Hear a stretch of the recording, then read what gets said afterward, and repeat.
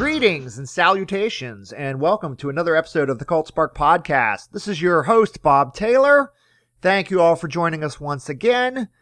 This week on the program, we have the return of Tulsa voice film critic Joe Oshansky, a good friend of mine. He's done a little bit of writing for Cult Spark itself. And in June, we had him on the show to talk about the Twin Peaks revival on Showtime. At the time, we had only seen the first 4 episodes, but Joe and I are such huge Twin Peaks fans that we wanted to start breaking it down immediately, so we brought you 40 minutes of Twin Peaks talk then.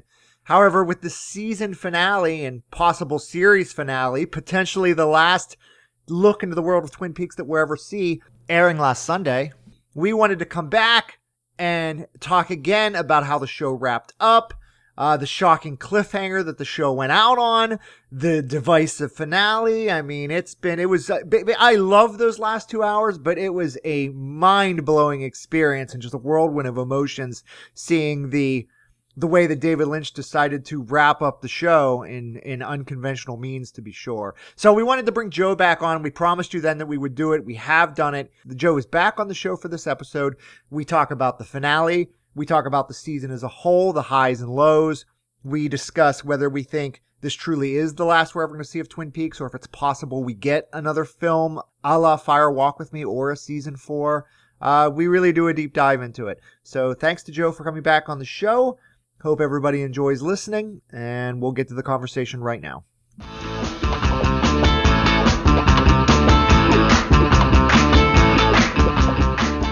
So, Joe, we're recording this on Monday, right at about 10 o'clock. So it's been about exactly 24 hours since the lights went off at the Palmer residence. Have you recovered yet? Still unpacking it to some degree, but yeah, it's really kind of hard to take it in as a whole, even now that it's done, because of your expectations, I guess. It's kind of silly to have expectations out of it, sort of, because obviously, I mean, we talked about this when we did the original, I guess, how many episodes were we in when we did the first podcast about this? Yeah, we should mention this. I'll mention it in the intro, too, but this is part 2 of our sort of Twin Peaks podcast, because we did part 1, I think it was after the first 4. I think we recorded... We recorded an episode after the first 4. So if you haven't listened to that and you're a big Twin Peaks fan and you love this season, go listen to that one and then come back and listen to this one where we're going to talk about the finale and the season as a whole. Right. But I mean, I think we both came to the agreement that one is like, you're just going to have to wait until the end to see what, whether it basically sticks the landing or, how you feel about it or what it's even going to be, which, and I don't know if expectations is a different portion of this conversation, but it turns out the return, to me at least, seems completely different, a completely different title, intent-wise, than what we all thought. It was going to be rescuing Dale Cooper or saving Dale Cooper, and it turned out to be something else entirely. But and the way that they went about that, I guess, I kind of feel like it has this resonance to like the original Twin Peaks. Obviously, it was this kind of like had these meta comments on other TV shows and movies and stuff like that.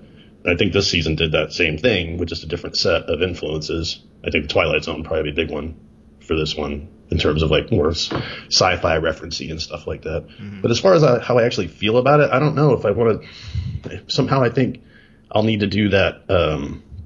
Just the marathon, as much as you can marathon 18 hours of television, in a day or whatever, a day and a half. Just to like get that momentum of immersion and get that second look at it all, knowing what we know and finding all those little missing pieces and clues that you missed the first time around. And I think it's one of those things that like its integrity is going to be borne out by repeated viewings and a lot of concerted thoughts.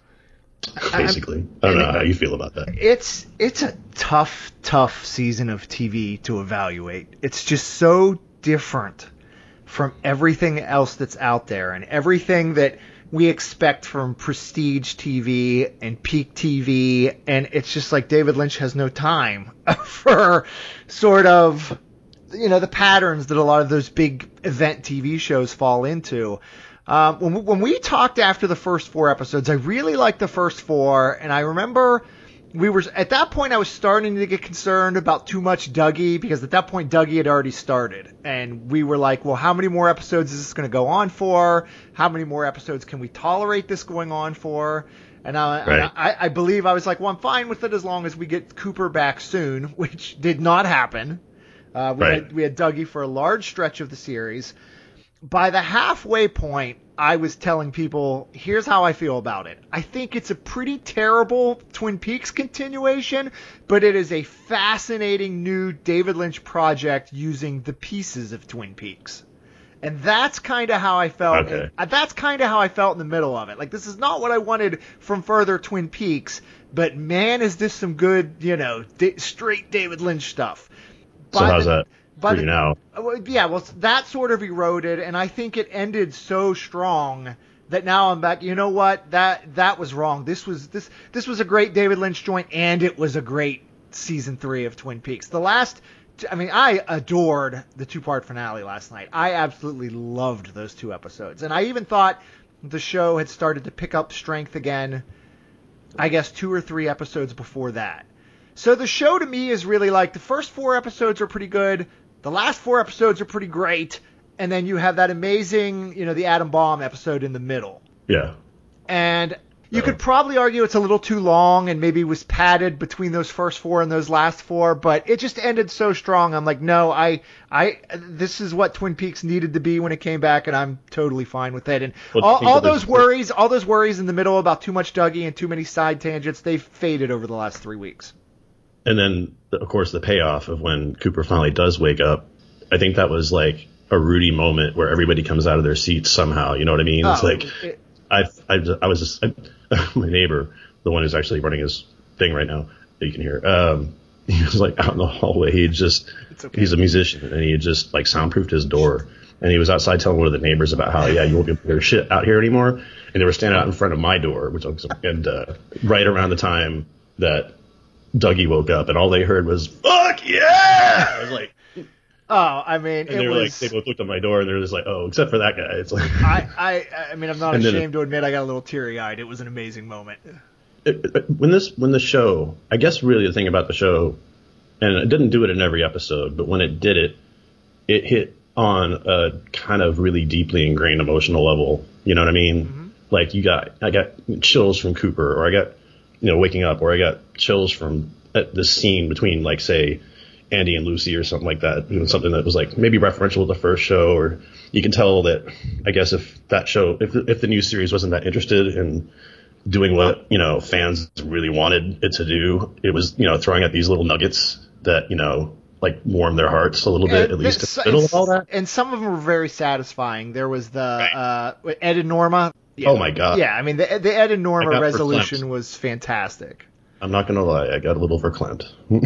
So some of that stuff really worked. I told a friend yesterday he watched the first episode, thought it was too weird, and said I wasn't sure if I wanted to go back to it, and saw that I was raving about the finale online, and I'm like, look, you should totally watch. It's challenging. It goes down some tangents it probably shouldn't, but there's enough genius sprinkled along the way that it's worth it to stick with it. And then when it finally gets really going in the last like 4 episodes, it's going to blow you away.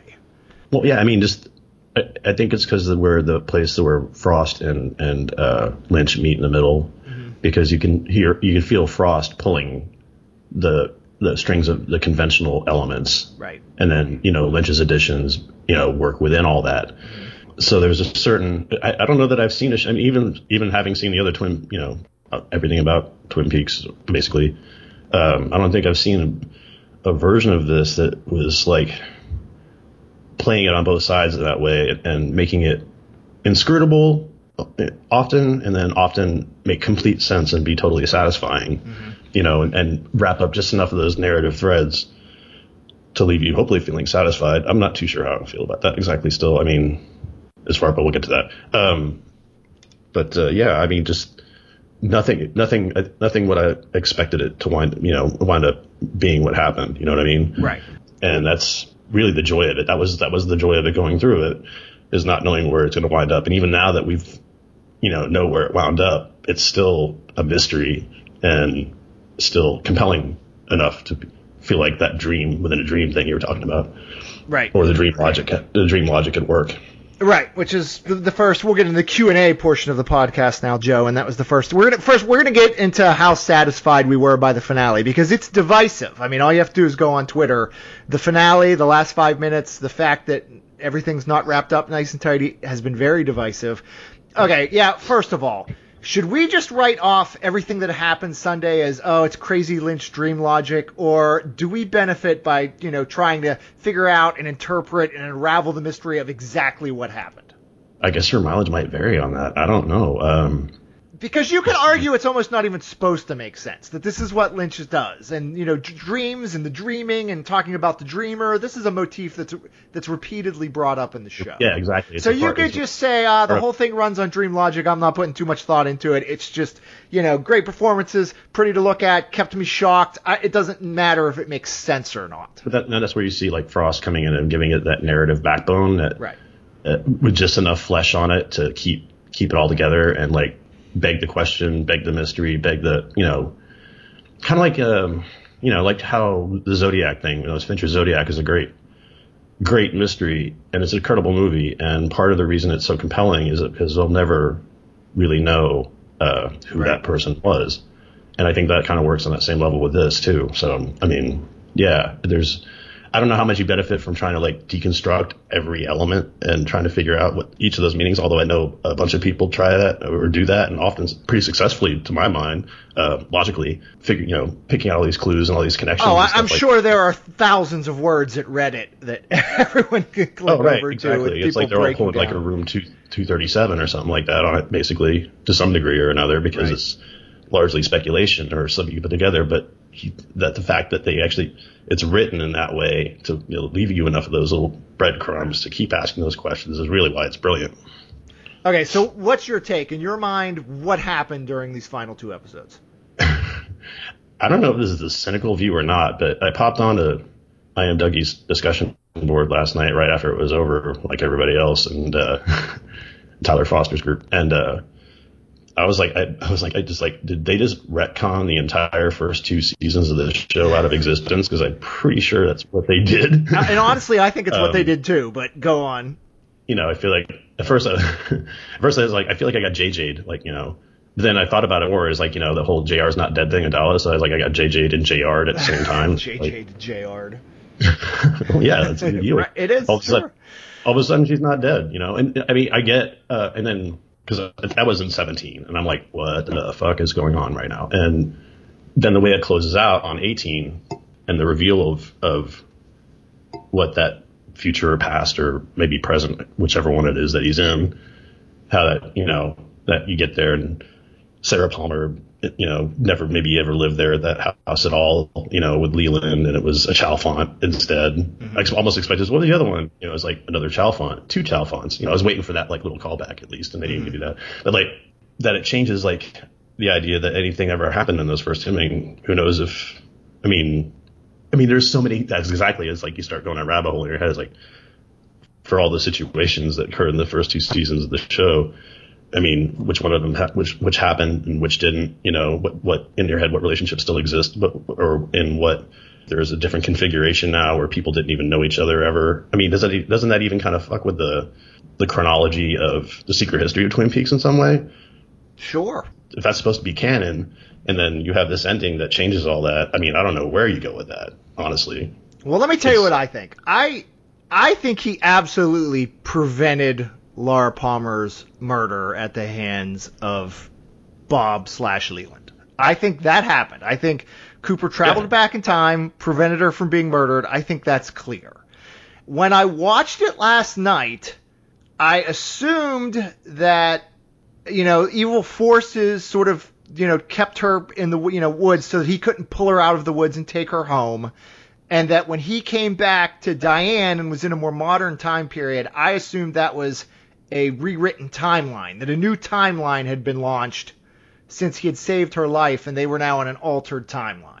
Right. Now, since reading stuff online, I think I'm now more convinced that they've been shuttered not just to an alternate timeline, but sort of an alternate side dimension entirely. Not just a rewritten timeline in the same dimension, but perhaps the next reality over. that her soul, her spirit, Lara's essence had been carted over there to take her away from Cooper again, and then him and Diane went to find her.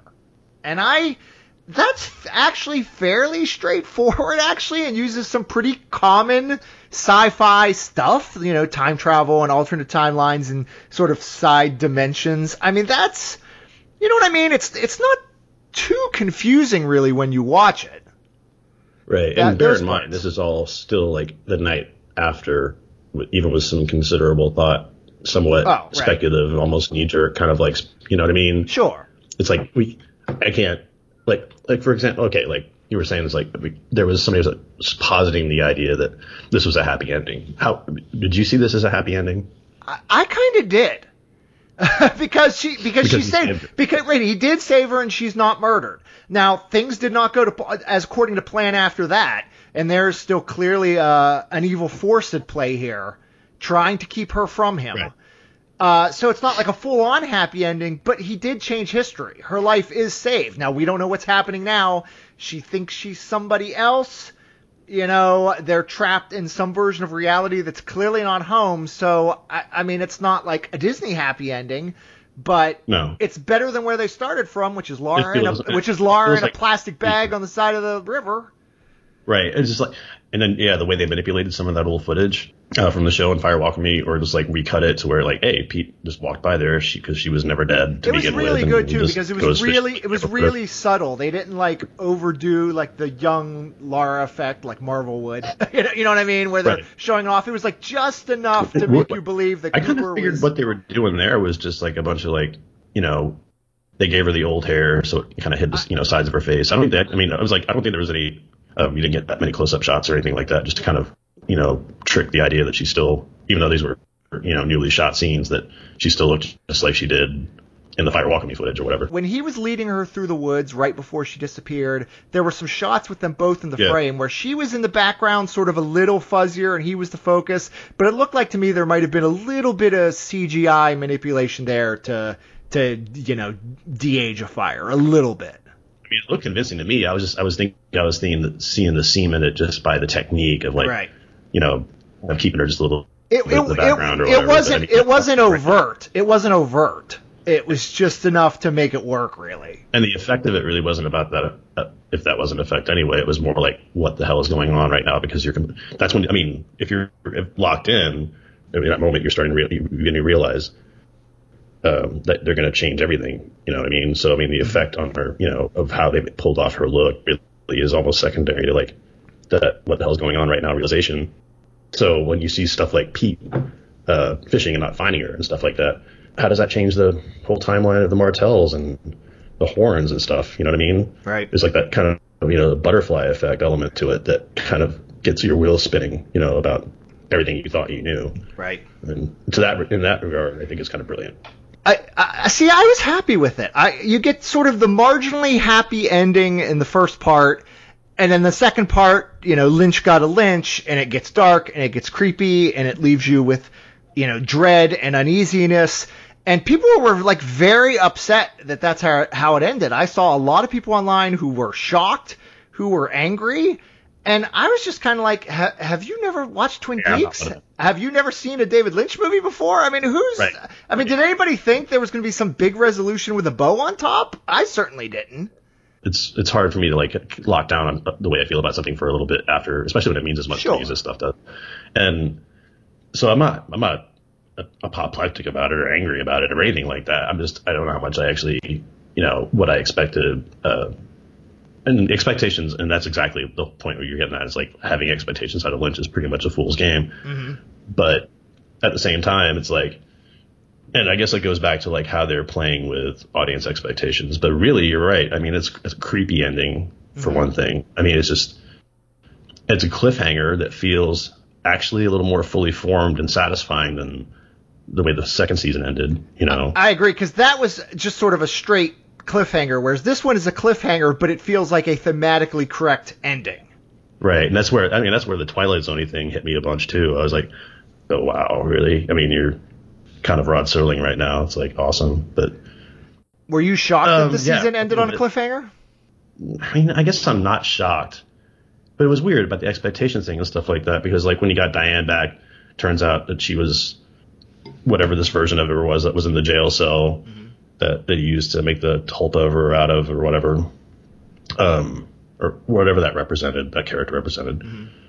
I almost was like, I remember thinking at the time, I'm like, if this show doesn't end with Diane and Cooper walking into the Double R, getting some pie and coffee, and it's like a nice happy ending like that, I'm just going to be kind of upset. I don't know why I felt like that, but it's stupid. But then you didn't get that, so were you upset when you didn't get that?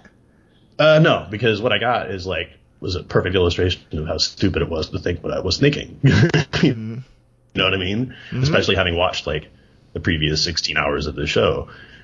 There's no way you were ever, I mean, like we said before, there was really no way that you were going to see where this was going until it was over. Right. And here we are. So, and I think that's what's brilliant about the show, especially, is that not only it's going to, inspire rewatching probably more than one time, and without the benefit of a week in between each of them, by the way. So, I mean, for some reason, I feel like those parts that sag for you, I guess, in the middle episodes, might not sag quite so much with the, support of just the continuation of it. You know what I mean?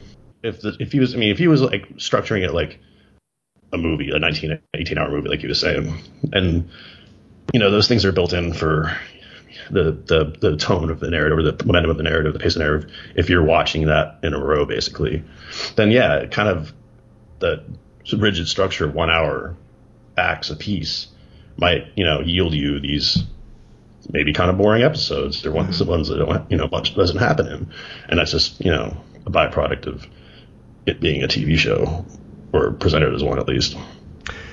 So I said on Twitter last night that there was one group of people who deserve to be pissed off, and that is Audrey Horne superfans. How surprised were you that her strange-ass little side story was not addressed in the final 2 episodes, not resolved?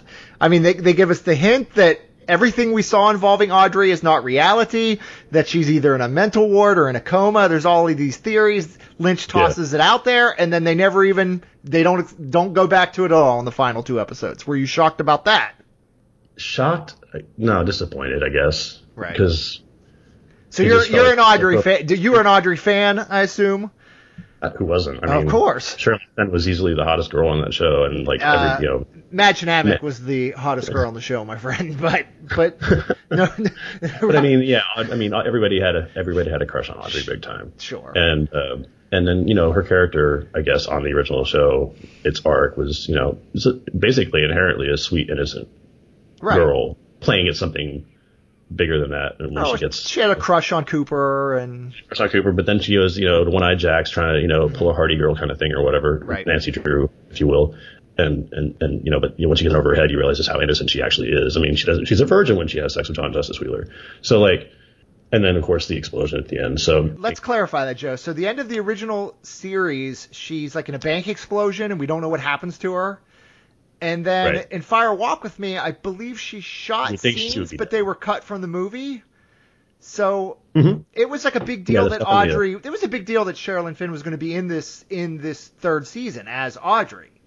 Right. I don't think most people thought Audrey even survived the 2nd season until they saw she was going to be in this one. Right. I mean, there's stuff in the Secret History about her living, but not everybody read that. So you could debate whether that's canon or not, anyway. But Secret History? Yeah. I mean, I guess it is, but I tend to only go by that. I haven't read any of the books, so.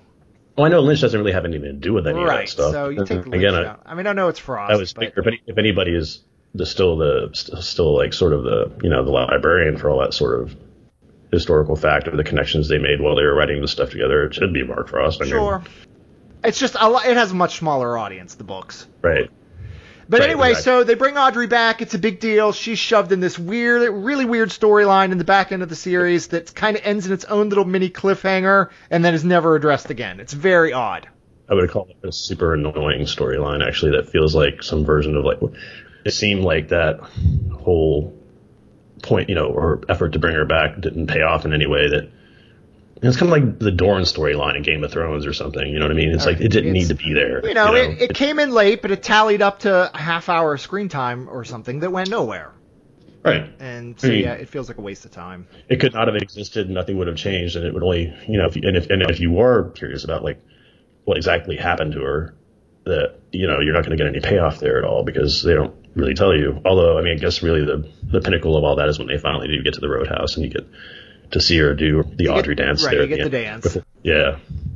Because at that point, I guess the dream logic thing that you kind of feel because it's part of built into his style, that's when you know, oh, okay, this maybe not really is not happening. And this is all a construct of her imagination that she's been in this coma ever since the bank explosion and is just now waking up. And maybe that's your resolution. She woke up. Who knows? Right. But it seems like a shortchanged one. Definitely. So Audrey's storyline got left up in the air. Of course, there's the giant cliffhanger with Cooper and Laura stuck in some sort of alternate dimension. So talk automatically turns to, well, is there any chance this stuff gets resolved? In your mind, what are the odds that there will be a fourth season, and do we even want or need one? I don't necessarily want a fourth season or need one. I don't know if the people do. I mean, I guess you'd have to ask fans or like consult Showtime on their ratings or something. But ratings were not great. It was not one of their highest rated shows. So. I mean, in the press so far, they've been like, we're really happy. We got the most subscribers ever, like going online at the same time to, it was a record for them.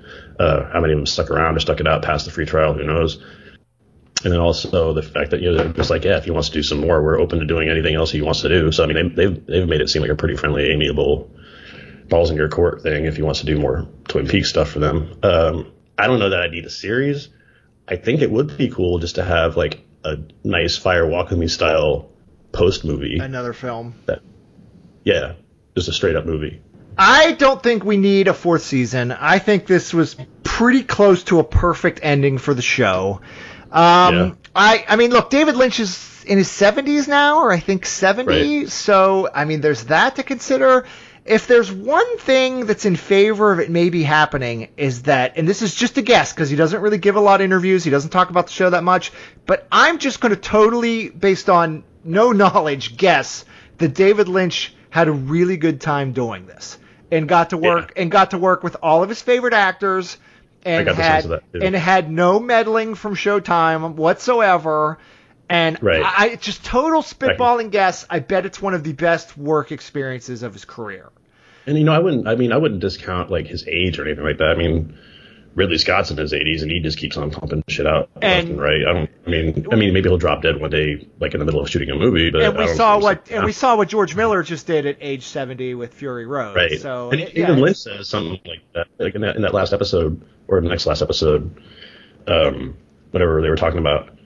He had the gun and he was like, I couldn't do it, like shoot Diane. Right. And Albert says, you're going soft. And he's like, not where it counts, buddy. I'm saying 20% we get a season 4 or some sort of follow-up movie. I'm putting it at 20%. I don't think it's likely, but it's possible. No, I don't think so either. Not likely, but possible. I'd like to see a follow-up movie in the vein of Fire Walk With Me that maybe gets into some of the more esoteric stuff that, like the stuff on Blue Mountain and that involves like maybe more of like what Colonel Briggs was up to and stuff like that. I mean, it just gets more into the mythology. It like gets crazy about it, kind of like Fire Walk With Me did a little bit, but instead of involving itself with the last 70s Laura Palmer, it involves itself with, maybe it could be just like a more esoteric, arty piece of work like the 8th episode was or something. Right. Yeah. Listen, if it comes, I'm watching. I'm there if it happens. Right. I just don't think the odds are that good. No, I don't think any of that is particularly likely. All right, Joe. Most surprisingly great thing about this season of Twin Peaks. I'll tell you what mine is. Man. I'll go first. You want to hear what mine is? Okay, good. I would have bet my house. I would have never guessed in a million years that one of my favorite things about the revival of Twin Peaks would be fucking Jim Belushi and Robert Knepper playing heart of gold buffoonish crime bosses. But I was delighted every scene those two guys were in. Delighted. Right. It was absolutely when it started to sag in the middle in some of those episodes I totally wasn't on board with. The show would always pick up when those two guys were in it. The Mitchums were your favorite, basically. Right. Oh man. I mean, how great were they? How great were they? I mean, I love that Oh, stuff. Belushi is such a bro all the time, and the other one's so kind of cautious. It's like, but I mean, sorry. I mean, I guess they've done terrible things, or they're capable Right. of They're doing like terrible crime things. lords. They're But you never gangsters, but see them do anything terrible. no. You know what I mean? So it's like it's. So yeah, there's a definite amiable, sweetheartedness to them that I was kind of wondering how much being around Dougie actually contributes to that, because during the Dougie thing, it just seemed like because of his inherent just force-like glow of radiant goodness that he would inadvertently wind up changing things for the better, even for the Mitchums. I mean, that's why they're so happy with him and stuff like that. And that being around this person, I mean, even Janie starts out to be more of a shrew when, because she's sick of the original Dougie. She doesn't know there's this new one, And then over the course of time, she becomes more and more, gentle and understanding with him, and she fucks him. And that's another thing. I don't know if you noticed this, but Coop seems like his girl's going cowgirl. He does. It's I don't know true. if that's an important detail about this show, but two times. It's true, but also two totally different. I mean, the first big Cooper sex scene is pretty much played for straight comedy, and then the one with Diane's kind of creepy, a little bit disturbing. He almost his face almost relaxes into the evil Cooper face during it. It's kind of a strange scene. And that's another thing. Yeah, exactly. This is one of these reasons I need to watch this shit again, because I think there was once he walked through the door, there might have been another sort of divergence of sorts, because you do start to see in his level of detail, each of those performances as Dougie and Evil Coop are so specific that I don't think it's any kind of accident that you start seeing that mixed together for some reason, Or maybe that's just the way Cooper fucks. I mean, if you get close to anything, I think it's the Dougie version. I think Cooper's probably just got that blissful smile on his face every time he's getting laid or something. I don't know. But again, I don't think that's a really important plot detail. I don't either. I had seen some people talking online about, well, does Evil Cooper come back at any of these points? I think at most it was just maybe a little bit of a hint that, Evil Cooper came from part of Cooper. There's some shade of his personality that influenced what Evil Cooper ended up being. And maybe at most I think it was a hint toward that. But I think that some sort of vergence occurred, stepping into this new dimensional. I think they've kind of set up that whenever you do the black and white stuff, where you find the place where you find Philip Jeffries, for some it feels like a different place than the Black Lodge or the Waiting Room or White Lodge or the Purple Place. Still not entirely sure what that was. Right. It's it felt like a different alternate dimension again. So who knows, right? All right. What year are you in? It could have been 1956 again. I guess it wasn't, because there's too many modern cars. But I mean, once you ask that year, it's that's the thing. I want to go back and look and see what model cars are driving around. I didn't even notice this when I watched, but I read online that I guess when he comes out of the hotel, the car and the hotel have changed from when they went in. And I didn't even notice that when I watched it. Right. But apparently that's a thing that happened. Yeah. All right. What about the worst tangent the season took? Because I mean, you have to admit that there were. Audrey. You think it was Audrey? Yeah. I think it might have been who's the kid? The Horn kid, Richard Horn, or Richard, yeah. Yeah, Rich. I did not like the Richard Horn stuff. I don't know. To me, it didn't pay off in certain ways, because I never got the sense. It didn't pay off at all. I mean, he's just dispatched in 2 seconds. It kind of did. I'll tell you why. Because that guy was a major asshole, and he got fried hardcore in a trap that had been set for Evil Coop. Right. And he used it as a little test bunny to make sure that he wasn't going to get fried himself. And it happened. It just happened very quick. I was never really interested when he was on screen, and then he finally meets his dad, Evil Cooper, and it's just dealt with so quickly and so matter of factly. And the whole parentage thing, the whole parentage bit about him. Right. It's not like John's so fascinating or anything, but that never got. That wasn't. I mean, I can see how you would say that would be the main reason for him to exist, is to ask the question, "Who's your dad?" or whatever, or if you are in fact Audrey's son. Which I guess he was, right? But yeah, they don't really get into it. They don't. They don't really spell it out or spend a lot of time on it. But I think he was also sort of, which I think probably, if anything, is another. I don't know if you call it a tangent or just that doesn't pay off, or it was just a background thing that never was supposed to or didn't matter. But the whole drug problem thing, with that special synthetic Chinese drug or whatever, right? That Chad was apparently selling, and Balthazar Getty was involved with that, and they have that one scene with Richard where they're in a room with the biggest flat screen ever, looking at like, I can't remember what they're watching, but it hints at this like bigger syndicate thing that never really pays out. I mean, with Jacques Renault still being there at the Roadhouse, and you get the sense that there was probably still some sort of connection there between drug running and the Roadhouse still, but it's never another. And I don't know if that's supposed to matter, or if it's like something they even planned on it being another plot thread, that pays off somehow. But it feels like it almost didn't even need to be there too, which is half the reason why Richard's involved, I guess. And then there's also the stuff with like Amanda Seyfried and Alicia Witt and that guy, and it's like I don't know about any of that either. That just felt like more padding than ultimately.